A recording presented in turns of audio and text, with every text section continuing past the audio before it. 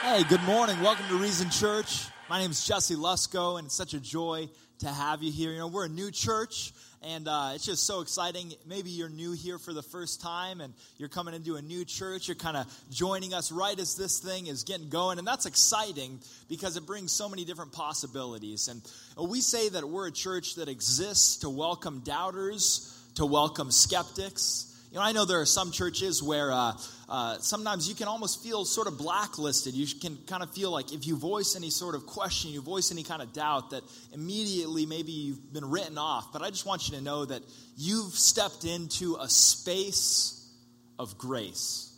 You've stepped into an environment of warmth and welcome. And regardless of what you're up against, regardless of where you're coming from, we're just thrilled to have you here this morning.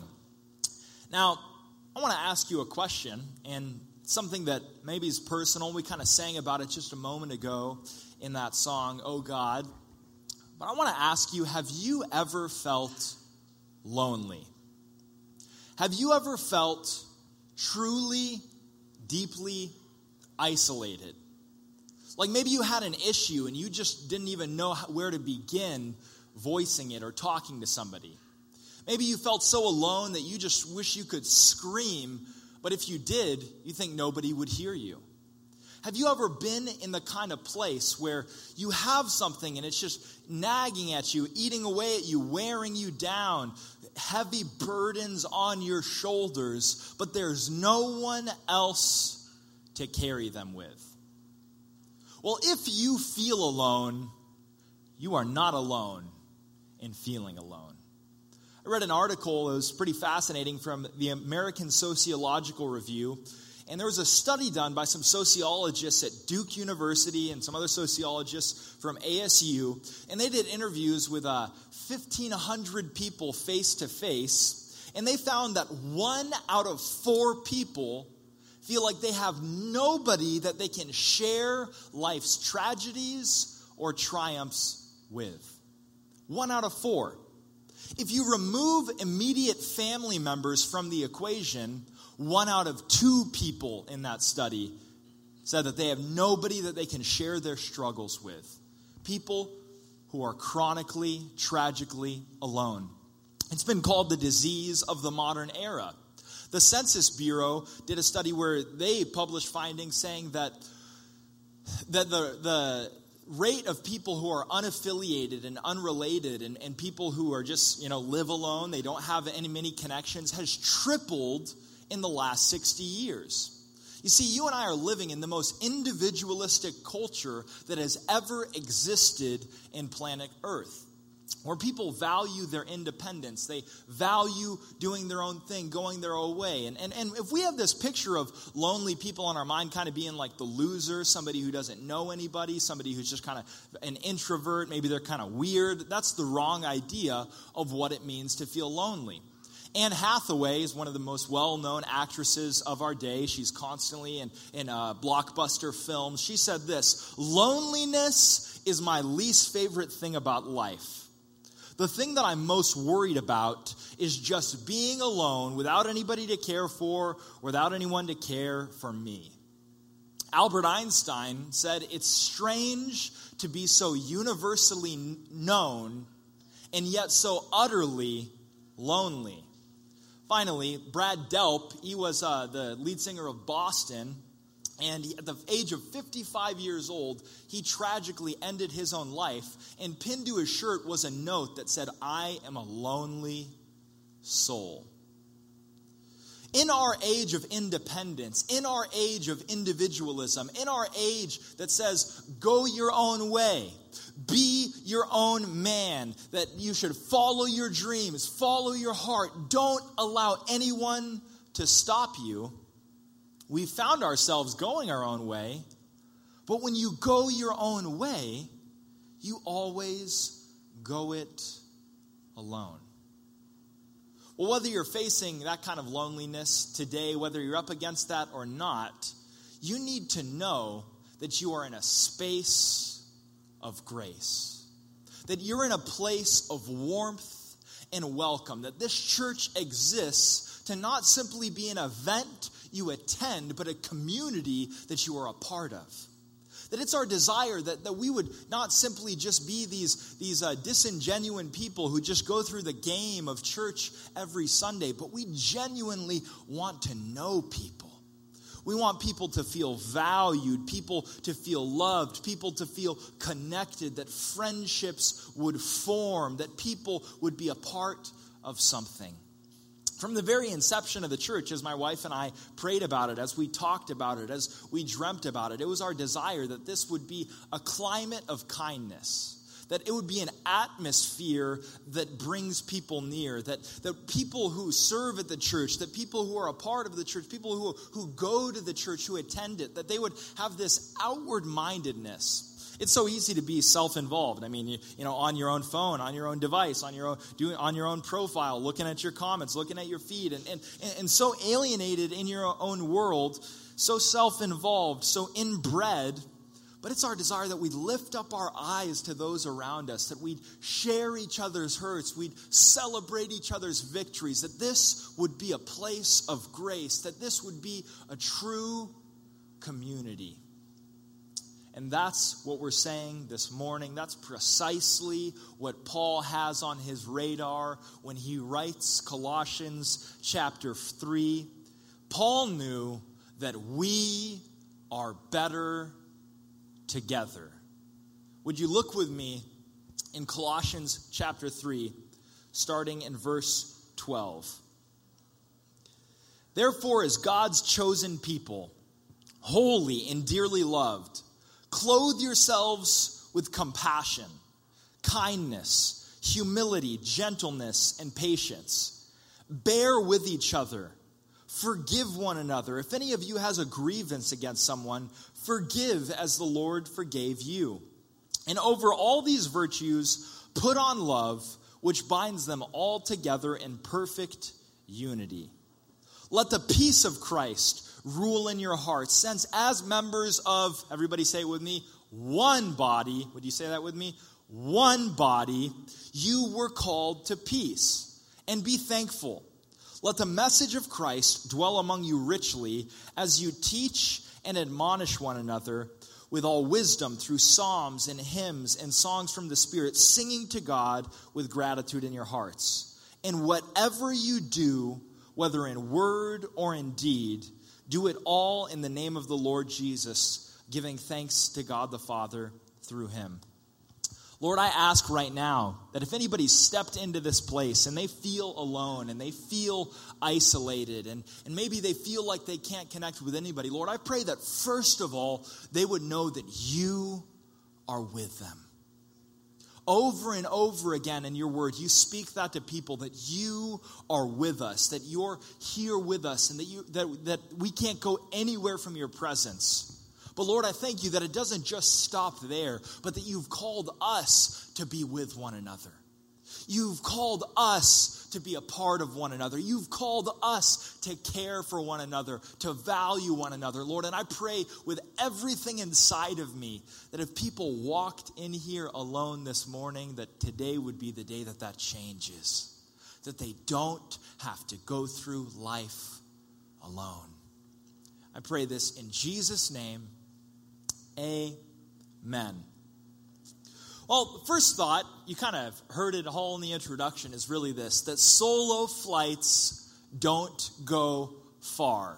You probably noticed in the passage that over and over again, he's saying that we'd love one another, that we'd forgive one another, we'd bear with one another, that we're one body, that we would teach one another. And really, I could have preached this message really at any point within the Unrivaled series. I could have preached it from anywhere in Colossians. And the reason why is because in the Greek, every single thing he has been written in the plural. He's been writing to a church. He's been writing to a people. Imagine if I bought you a gift. And you're like, oh, Jesse, that is so thoughtful of you. Thank you for buying me this gift. You open it up and you unwrap the gift and you're a pair of ice skates. Amazing.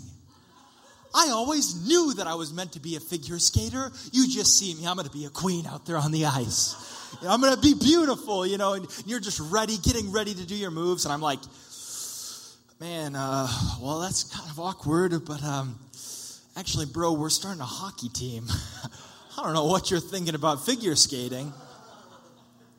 You know, some of us, we hear the message of salvation, and we talk about a personal relationship with Jesus, and it certainly is something personal.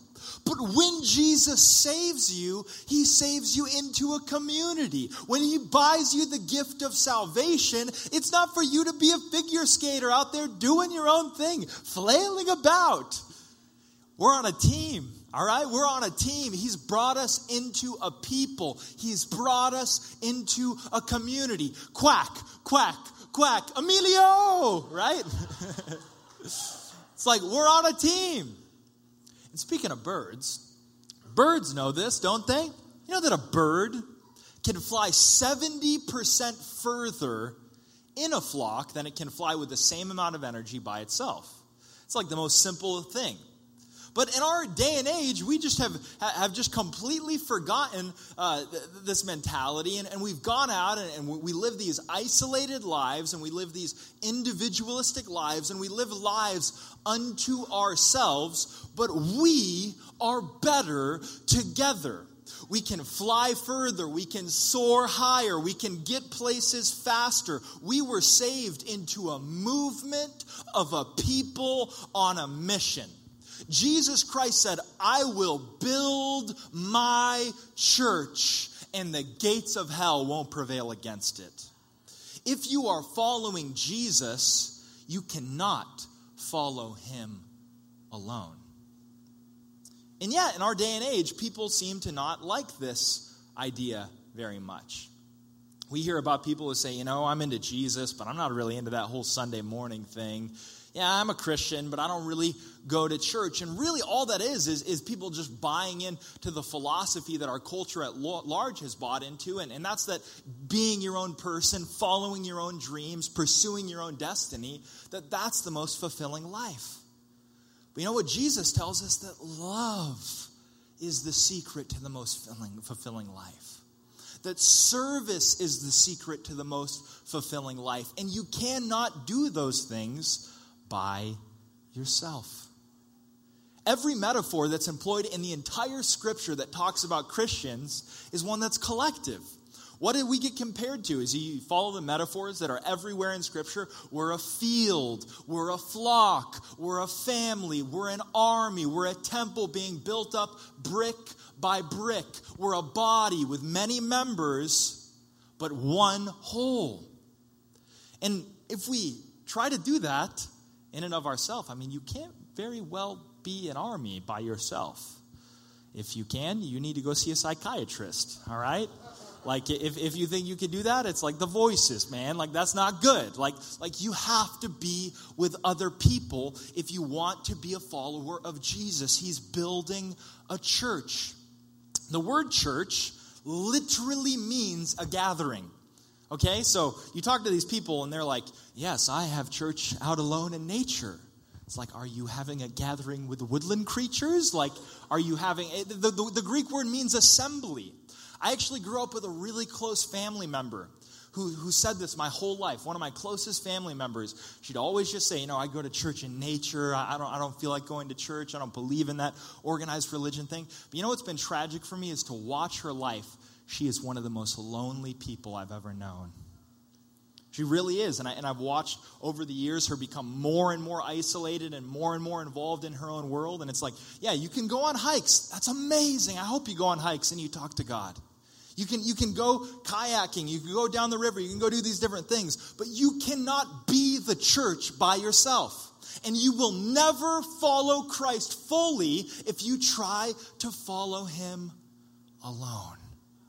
It takes a team. There are over 60 one another's in the New Testament. You're like, well, why don't I just go read my Bible by myself? It's like, you can read your Bible by yourself. I hope you do read your Bible by yourself. But you have to apply the Bible together. Because there's 60 times where it says that we're supposed to love one another. We're supposed to pray for one another. We're supposed to bear with one another. We're supposed to encourage one another. We're supposed to love one another. We're supposed to forgive one another. You cannot do that in and of yourself. And I would say you can't really do it just going to church once a month. You can't really begin to meet people and build these loving relationships that are fulfilling if you just kind of are on the fringes and you're like, I'm going to hit it up this week. I'm going to miss it that week. I don't really got time. And I need you to know something, though. I need you to know my heart as I say all of this. I'm not here trying to insult you. I'm trying to inspire you. I'm not here to condemn you. I want to challenge you. I ain't just calling you out. I'm calling you up. That we'd rise up, that we'd activate and accomplish the things that God's called us to. But we will never accomplish them if we try to do them in and of ourselves. Check out this verse. Hebrews chapter 12, verse 24. Let us think of ways to motivate, everybody say it together with me, one another to acts of love and good works. And let us not neglect our meeting together the way some people do. Even back then they were doing it. You think you're like, well, I'm going to be a Christian, but I'm not going to go to church. I'm so original. I'm doing my own thing. It's like, no, man, it's always been an issue. It's always been a problem. But encourage one another, especially as we see the day of his return drawing near. What do we talk about here? We say we're a church that believes in reason. Everybody say it with me. Reason, passion, action. Would you say that with me one more time? We're a church that believes in reason, passion, action. We can't take the kind of action that God wants for us by ourselves. We need other people who are stirring us to love and good works. See, this is what it's like when you try to live as a follower of Jesus, but not love the church. When you say you love Jesus, but you don't love the local church, this is what you look like. It's 1 Corinthians 12, 15, and 16. Now, if the foot should say, because I'm not a hand, I don't belong to the body, it would not for that reason stop being part of the body. And if the ear should say, because I'm not an eye, I don't belong to the body, it would not for that reason stop being part of the body. See, when you think, it's gross, right? That's gross. That's gross. When you think you can be a Christian without being part of the body, this is what you look like. This is what you look like. It's Paul's metaphor, not mine. It's gross, right? Everybody say it with me together. It's gross. All right? When God looks at you and you say, I'm going to be a Christian. I'm just going to kind of do it my own way. I don't need those other people. I don't need other people involved in my life. This is what we look like. Yeah, this is real. Multnomah County Morgue. No, just kidding. I'm joking. No, it's totally ordered it online, but I fooled you there for a moment. Oregon's a very free place, right? I'm just kidding. This is seriously what we look like. I know it's vivid. I know it's graphic. But that's how seriously Jesus takes it. That's how seriously he looks like. God thinks it's gross when his people cut themselves off from the body.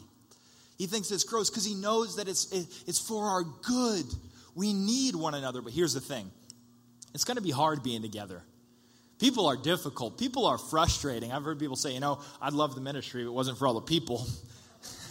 It's like, dude, you can't have any ministry without any people. That's why people go write like theology books and stuff, right? They just go write by themselves in a castle somewhere, in a monastery. Next thing you need to write down. So solo flights don't go far. Next thing is that rivalries end when grace rules the ring. Thank you, Eric. Everybody say it with me one more time. That's gross. That's great. You're never going to forget that one. You will never forget that one. Rivalries end when grace rules the ring. He says this. He says, as God's chosen people, holy and dearly loved, clothe yourself with compassion, kindness, humility, gentleness, and patience. He says, bear with each other and forgive one another. If any of you has any grievance, forgive as the Lord forgave you. If you really take what God's word is telling you, because I'm not telling you this. This is God's word that's telling you this. That we're supposed to be, everybody say it with me, one body. Let's say it together. One body. If we really try to be one body, you know what's going to happen? It's a matter of time till somebody offends you. It's just a matter of time. It's not a matter of if. It's a matter of when. Maybe I'll be the one who offends you. Maybe you'll be like, I don't like his style of leadership. I don't like the way they do the music. Or maybe it'll be somebody you get to know as you start having community, as you start having a friendship. You're like, well, somebody at that church was mean to me. Somebody burned me. We want to be a space of grace. It's our desire, man. We know people have had bad experiences, and we're doing everything we can to be a place of compassion. But you know what? Sometime you get a whole bunch of sinners together. You know what's going to happen? Some sinners are going to sin. And they're going to sin against each other. And somebody's going to hurt you. But you know what? Rivalries will end when grace rules the ring. Community is a full contact sport. All right? You need to wear a helmet sometimes when you come to church. Like, you are going to collide with people. Maybe you're on the team. Maybe you already serve here. Or maybe you're going to join the team because we are going to have the most bad-to-the-bone team night you've ever seen this Wednesday. It's going to be out of control. Reason Church is going up, right? We're having it over at 15 floors up on this amazing patio. The Pearl District is going to be a blast this Wednesday. But maybe you're going to come and maybe, somebody's going to offend you. Maybe you're on the team and somebody already offended you and you feel frustrated. But you know what? Want to know what the whole base of our community is? The base, the HQ of our community is grace. It's grace.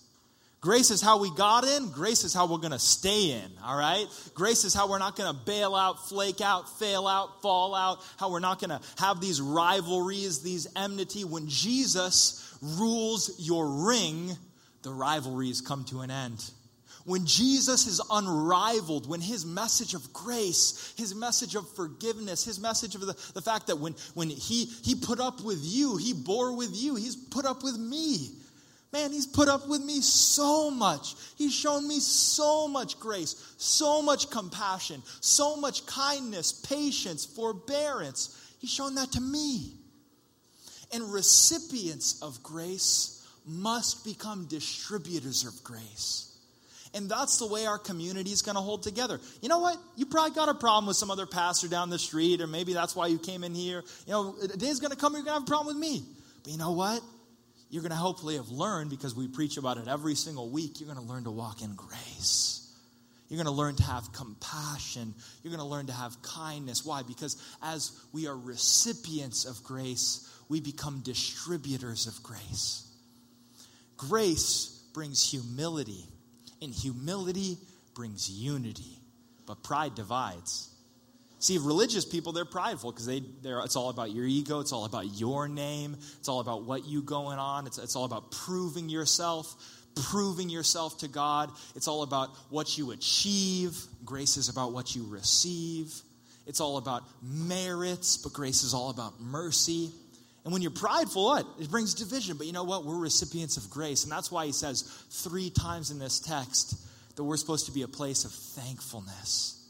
That we're supposed to be full of thanksgiving, full of kindness. Why? Because we've received grace. We have a lot to be thankful for. Now he says compassion. And I wish I had time to go into all of this. I feel like I could do full-on messages on so many different parts of this text. We could stay here in Colossians 3, do an entire series on it. Who knows? Maybe we will one day. But I want to talk about 2 things. I want to talk about what he says about God's peace ruling in our heart. And I want to talk about compassion. We'll talk about compassion just for a moment. First of all, humility and compassion, those were despised qualities in the ancient Roman world. No, they thought that was weakness. The ancient world was all about power. What kept their communities together wasn't grace. What kept their communities together was fear and power and might, and you put people in their place. But here he says that we're to have compassion. I read this quote about how the reason why we care about handicapped people is because of Christianity. The reason why we care about people with mental illness, the reason why we care about people who are suffering is because Christianity brought that on the scene. In the ancient world that Jesus lived in, where he was healing lepers and blind people, he was caring for the people nobody else cared about. It's amazing. We could go on about that. But I want to say we want to be a place of compassion. And when a suffering person walks in these doors, sometimes our knee-jerk reaction as Christians is to start throwing all these cliches out. Has that ever happened to you? Can anybody be like, amen, amen. I've gone those cliches before. You start rattling off Bible verses. But you know what I love about Jesus? Even though he was going to raise Lazarus from the dead in like 10 minutes, what does the Bible say he does? It says that Jesus wept. Dude, it's like, why are you crying? The guy's going to be alive like 5 minutes later. It's because, you know what? He wept before he went on to resurrect. And we need to do the same thing. We need to sympathize before we theologize. We need to just validate people's pain. Say, you know what? Your suffering's real. Your suffering moves me. The Bible says that we got to weep with those who weep. We want this to be a place of compassion where we do give people powerful truths. We do tell people Jesus is the resurrection and the life. We do tell people there's hope. But first we take time, we weep. We're compassionate. I could go on about that. He says that the peace of Christ should rule in our hearts, that it should rule our ring, right? He should be unrivaled in our hearts, that the peace of Christ should have center stage. It should be unrivaled. It should rule the ring, and that's when rivalries will end. You know, it's interesting, that word rule in Greek actually means umpire. Umpire, right? The Greeks, they were into athletics, they were into sports. He's the umpire. And I think an effective illustration could kind of come from Providence Park, Timber Stadium, right? What happens in a soccer game when you get too many fouls? The guy comes out, he throws down the yellow card, right? It's like, hey, you watch it, you watch that, all right? But then you get real messed up. He throws the red card down. Ooh, ejected.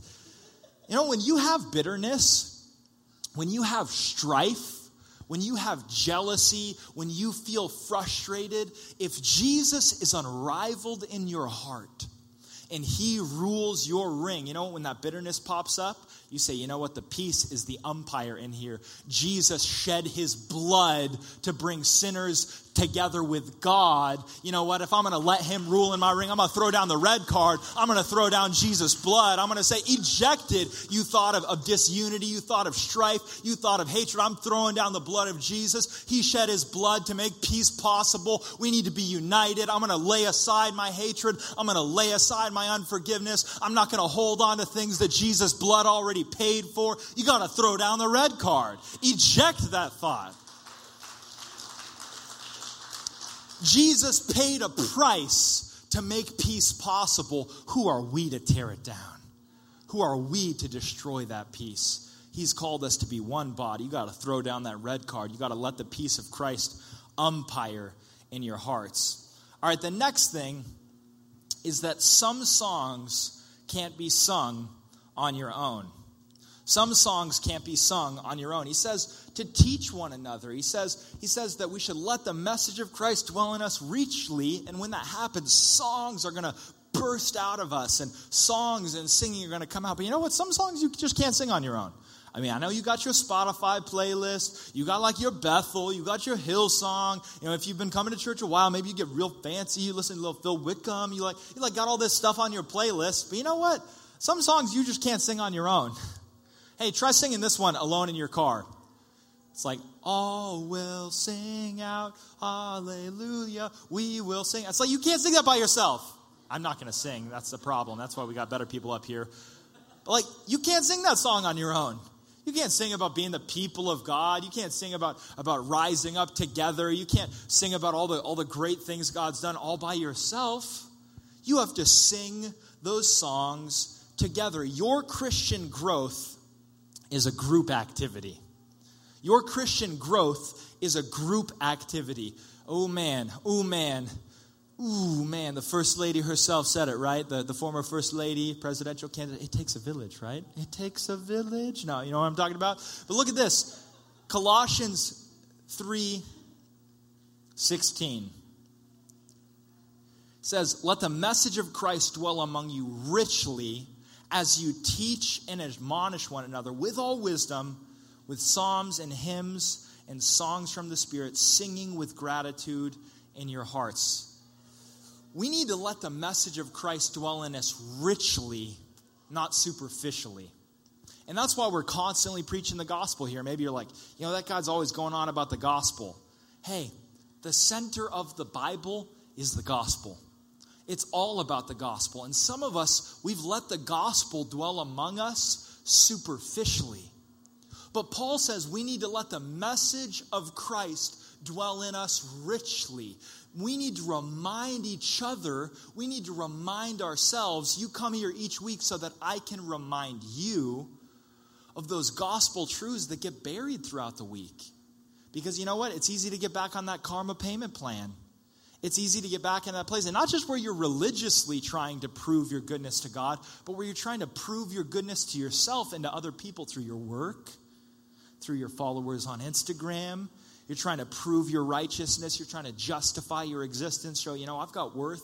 I've got value. Look at my cool clothes. Look at where I shop. Look at the music I listen to. Look how I go to these cool restaurants. Look how much money I make. And you're trying to prove your worth, and you're trying to prove your worth, and you're trying to prove your worth. But you know what? You come to church not so you can prove your worth, but so that the worth of Christ that's already yours can be proclaimed to you. That the worth of Christ would dwell among us richly. The message of Christ would dwell in us richly. The most common metaphor for God's word in the scripture is food. I like food. I like food a lot. Okay, we live in the right city to like us some food.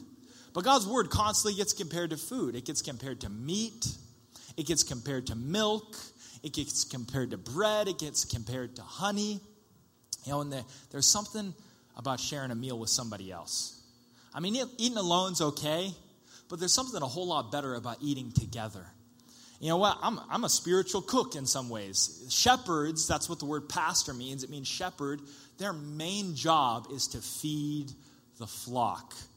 And you come here, you can listen to podcasts by yourself. That's great. You can read God's word by yourself. It's phenomenal. But there's something about sharing a meal together.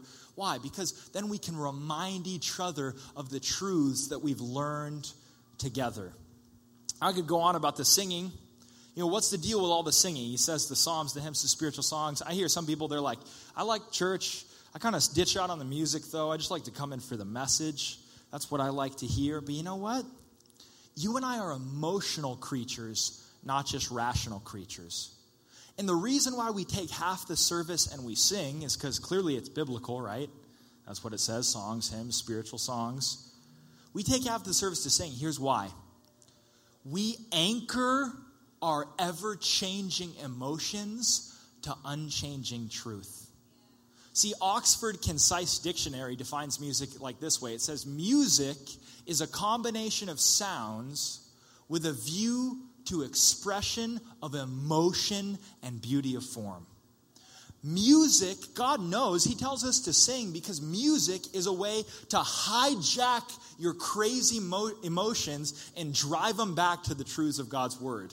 You come in here and you sing these songs. That happens to me. My emotions are all over the place. I can be a very stressed out, a very worried, a very anxious, a very frustrated person. But what do? We sing these songs, and it's a way to hijack your emotions that just reading or rationing or reasoning or rationality can't do it. We need the music, the emotion to anchor us to those truths, to tether our hearts. You come here, you sing these truths out by faith. You think the words through, and it will recapture those emotions and take them captive so that the peace of Christ can rule in our hearts. That's why we come to church. That's why we sing these songs. That's why we hear God's word. We come to have our minds fed and our hearts recaptured. The music, it translates God's truth from the language of the head to the language of the heart. And God knows that our emotions, they need a lot of help, don't they? They need a lot of help. They can be all over the place. We need to come commandeer them. We need to hijack them. We need to intercept them, our ever-changing emotions, and bring them back to God's unchanging truth. I'm just going to be really, really upfront and real with you guys right now. I want to invite you guys to really, really put this message into practice. Because it's easy to kind of get lost in the motions of everything and just be like, I come to church, I've been into that routine. But you know what? You got to sink your roots in here. You got to make this more than just an event you attend, but a family that you're a part of. That we'd be this community where we bear each other's burdens, where we get to know one another. You know what? That's going to be hard. That's going to take sacrifice. It's going to be difficult. There's going to be moments that are frustrating in it. But if we really transform this place into a space of grace together, if we rally around one another in our lives, the people we can reach, the things that we can accomplish, the the impact we can have in this city, the skeptics, the doubters, the haters that we can bring back in, that we can welcome them in together, we can do this. And that's why I'm talking about this team night. It's easy for announcements to kind of be tagged on at the end of service and to have it just be this thing where it's like, oh man, then, then there's the announcements, and then I finally get to leave. I get to go get my coffee. I kind of like that after party thing. I get a little snack, and you roll out. But when I'm talking about this team night, I'm inviting you to sink your roots in, to make this thing a community.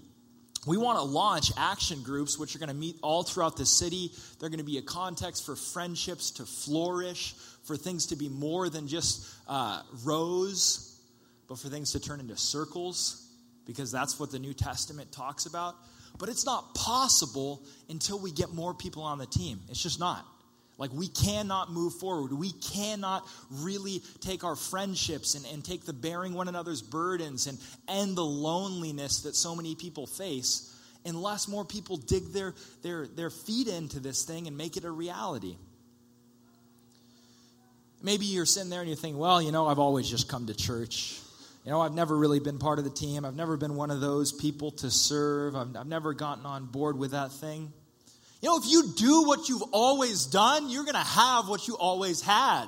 If you don't take it to the next level, if you just stay in that place, if you never rise up, you never enter in, you never go further, you never get to that place where you're teaching one another, where you're serving one another, serving is the secret to growing. If our purpose is to grow into the image of Christ, what did Jesus spend his life doing? Serving. He said the Son of Man came to seek and to save that which is lost. It says that the Son of Man came not to be served, but to serve and to give his life as a ransom. It's going to take sacrifice. If we're really going to be the people of love, the people of compassion that we want to be, we're going to have to sacrifice. And it's been incredible for me to watch how well this has gone in some ways.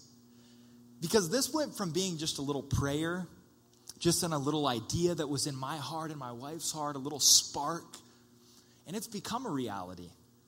I read a Facebook post that was pretty phenomenal. I'm gonna share it with you, where this woman said this. She gave me permission to read it. I'm not going to mention her name. She said this: "I'm not what you'd call a churchgoer. I've never really felt comfortable or accepted at any place that I've checked out. And maybe that has a lot to do with me and where my heart stands with religion in general. But today I checked out the second service of a new church in Portland called Reason Church, Pastor Jesse Lusko, and I loved the raw honesty that came out. No show, no act, just pure love and a heart of faith that burned within. I felt nervous going alone, and I had low expectations. But surprisingly, I felt welcome. I felt wanted. I was blown away on a spiritual and human level." Can we put our hands together for that? That lady's been back every single week, and she's bringing her husband now. It's changed. That I've heard countless other stories about people who haven't been to church in 15, 20 years, who are sinking their roots in here, who are feeling loved, who are feeling welcomed. But if we're going to kick it to the next level, it's going to take more of us saying, you know what, I believe in that vision. I believe in skeptics being welcomed. I believe in loving one another and not just coming to a church and showing up like it's a commodity, but really being a community. It's going to take everybody pitching in, everybody doing their part. There's some songs you can't sing on your own. Finally, every game can be about one name. Check this out. This is where it gets really good. This is one of my favorite verses in the entire Bible. I know I say that about a lot of verses, but for real.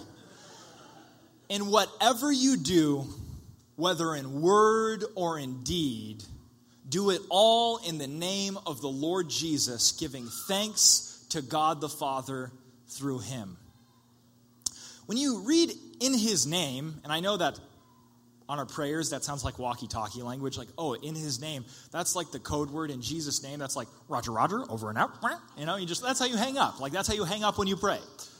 But in his name, that's not how they would understand it. When it was said, it means in his character, according to his nature, based on his authority. Hey, and most importantly, for his glory.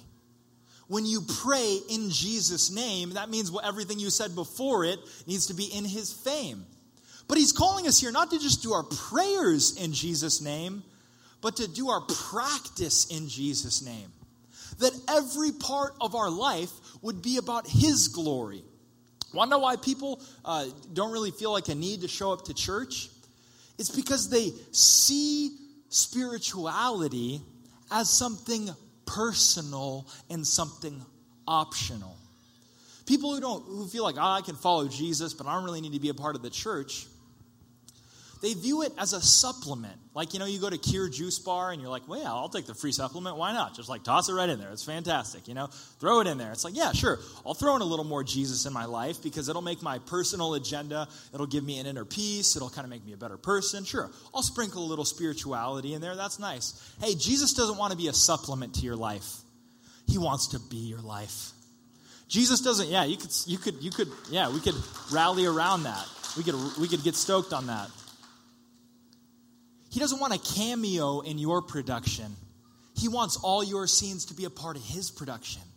And I need to let you know, this is not a drudgery. This is not an obligation. This is not a bummer. Because here's the deal. When I do everything in my name, I do it from a place of fear.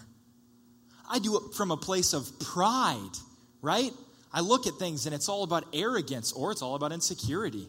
What, you go to your job and you're like, oh my gosh, what does everybody think about me? What are they looking at me? What does my boss think about me? What does that coworker think about me? You go to school, it's like, oh my gosh, what does my teacher think? What does my coach think? What does this person think? What about my name? What about my name? What about my name? And there's fear or there's pride. But what if you could do everything in life from a starting point of praise? You know what would happen? Mundane things would become monumental things. Things that seem trivial and tedious would become triumphant. I watched this happen in my own life. I watched, as I started living for Jesus' glory, I actually watched my GPA change in school. All right, I watched it take me from the worst kid in the class to being on an honor roll. Not in this goody two-shoes way about my pride, but saying, you know what, I can do everything in Jesus' name. You can go drink some Kova coffee in Jesus' name. You can. You can do everything in his name. And you know what happens? You go from a place of apathy to a place of passion. But here's the real kicker. When everything's about Jesus' name, when his name is the priority, unity becomes an inevitability. If everything's about your name, if everything's about my name, what do? We pull apart. We rip apart because it's like, what? I'm not getting enough attention. I'm not getting enough recognition. I'm not getting enough of that. But when it's all about his name, it's all about his glory, it's all about his fame, what does it do? It brings us together. It unites us. We draw near. When his name is unrivaled, all the rivalries end. When it's all about his praise, peace becomes a possibility. And when we're living for the name of Jesus, the name that is above every name, everything changes. All the strife, all the tension, all the ego, all the arrogance, it comes to an end and peace becomes possible. Would you pray with me? Father, I pray that this would happen. I pray that we would rise up, that we would not just come to church, we would be the church. That we would rally around the name of Jesus. That we'd rally around the one who is the name that's above every name. You may be here today, you may be wondering, well, I like that unity stuff. I like that community stuff. I like the idea of not being alone. I think church is good because it's a community and it gets people together. That's fantastic. But why does it have to be about Jesus? Why can't it just be about the community? Why can't it be about, just us? Why does it have to be about him? I don't get that. I'll tell you why. Jesus is the one person who saw us in our sins, who saw us separated, alienated, isolated, far from God. And Jesus was willing to have his name cursed so we could be blessed. Jesus was willing to be forsaken by his friends, forsaken by his Father, so you and I could be forgiven. Jesus was willing to be abused and beaten and cast out so we could be called in. We're sinners. Our pride, our ego, it will rip us apart. Sin separates us from God. Sin separates us from one another. But Jesus was willing to be torn apart so that you and I could be brought together. That's why it's in Jesus' name. And if you're here today, as everybody's praying, and as every head's bowed and every eye's closed, I just want to invite you to put your faith in that name. Maybe you've had bad experiences at churches that haven't lived this out. Maybe you haven't, maybe you felt frustrated with all the religion, all this. But you know what? When you get that message of grace, that Jesus wants to give you a clean start, that he wants to give you a new heart. He wants to give you a new lease on life. He doesn't want you to just turn over a new leaf.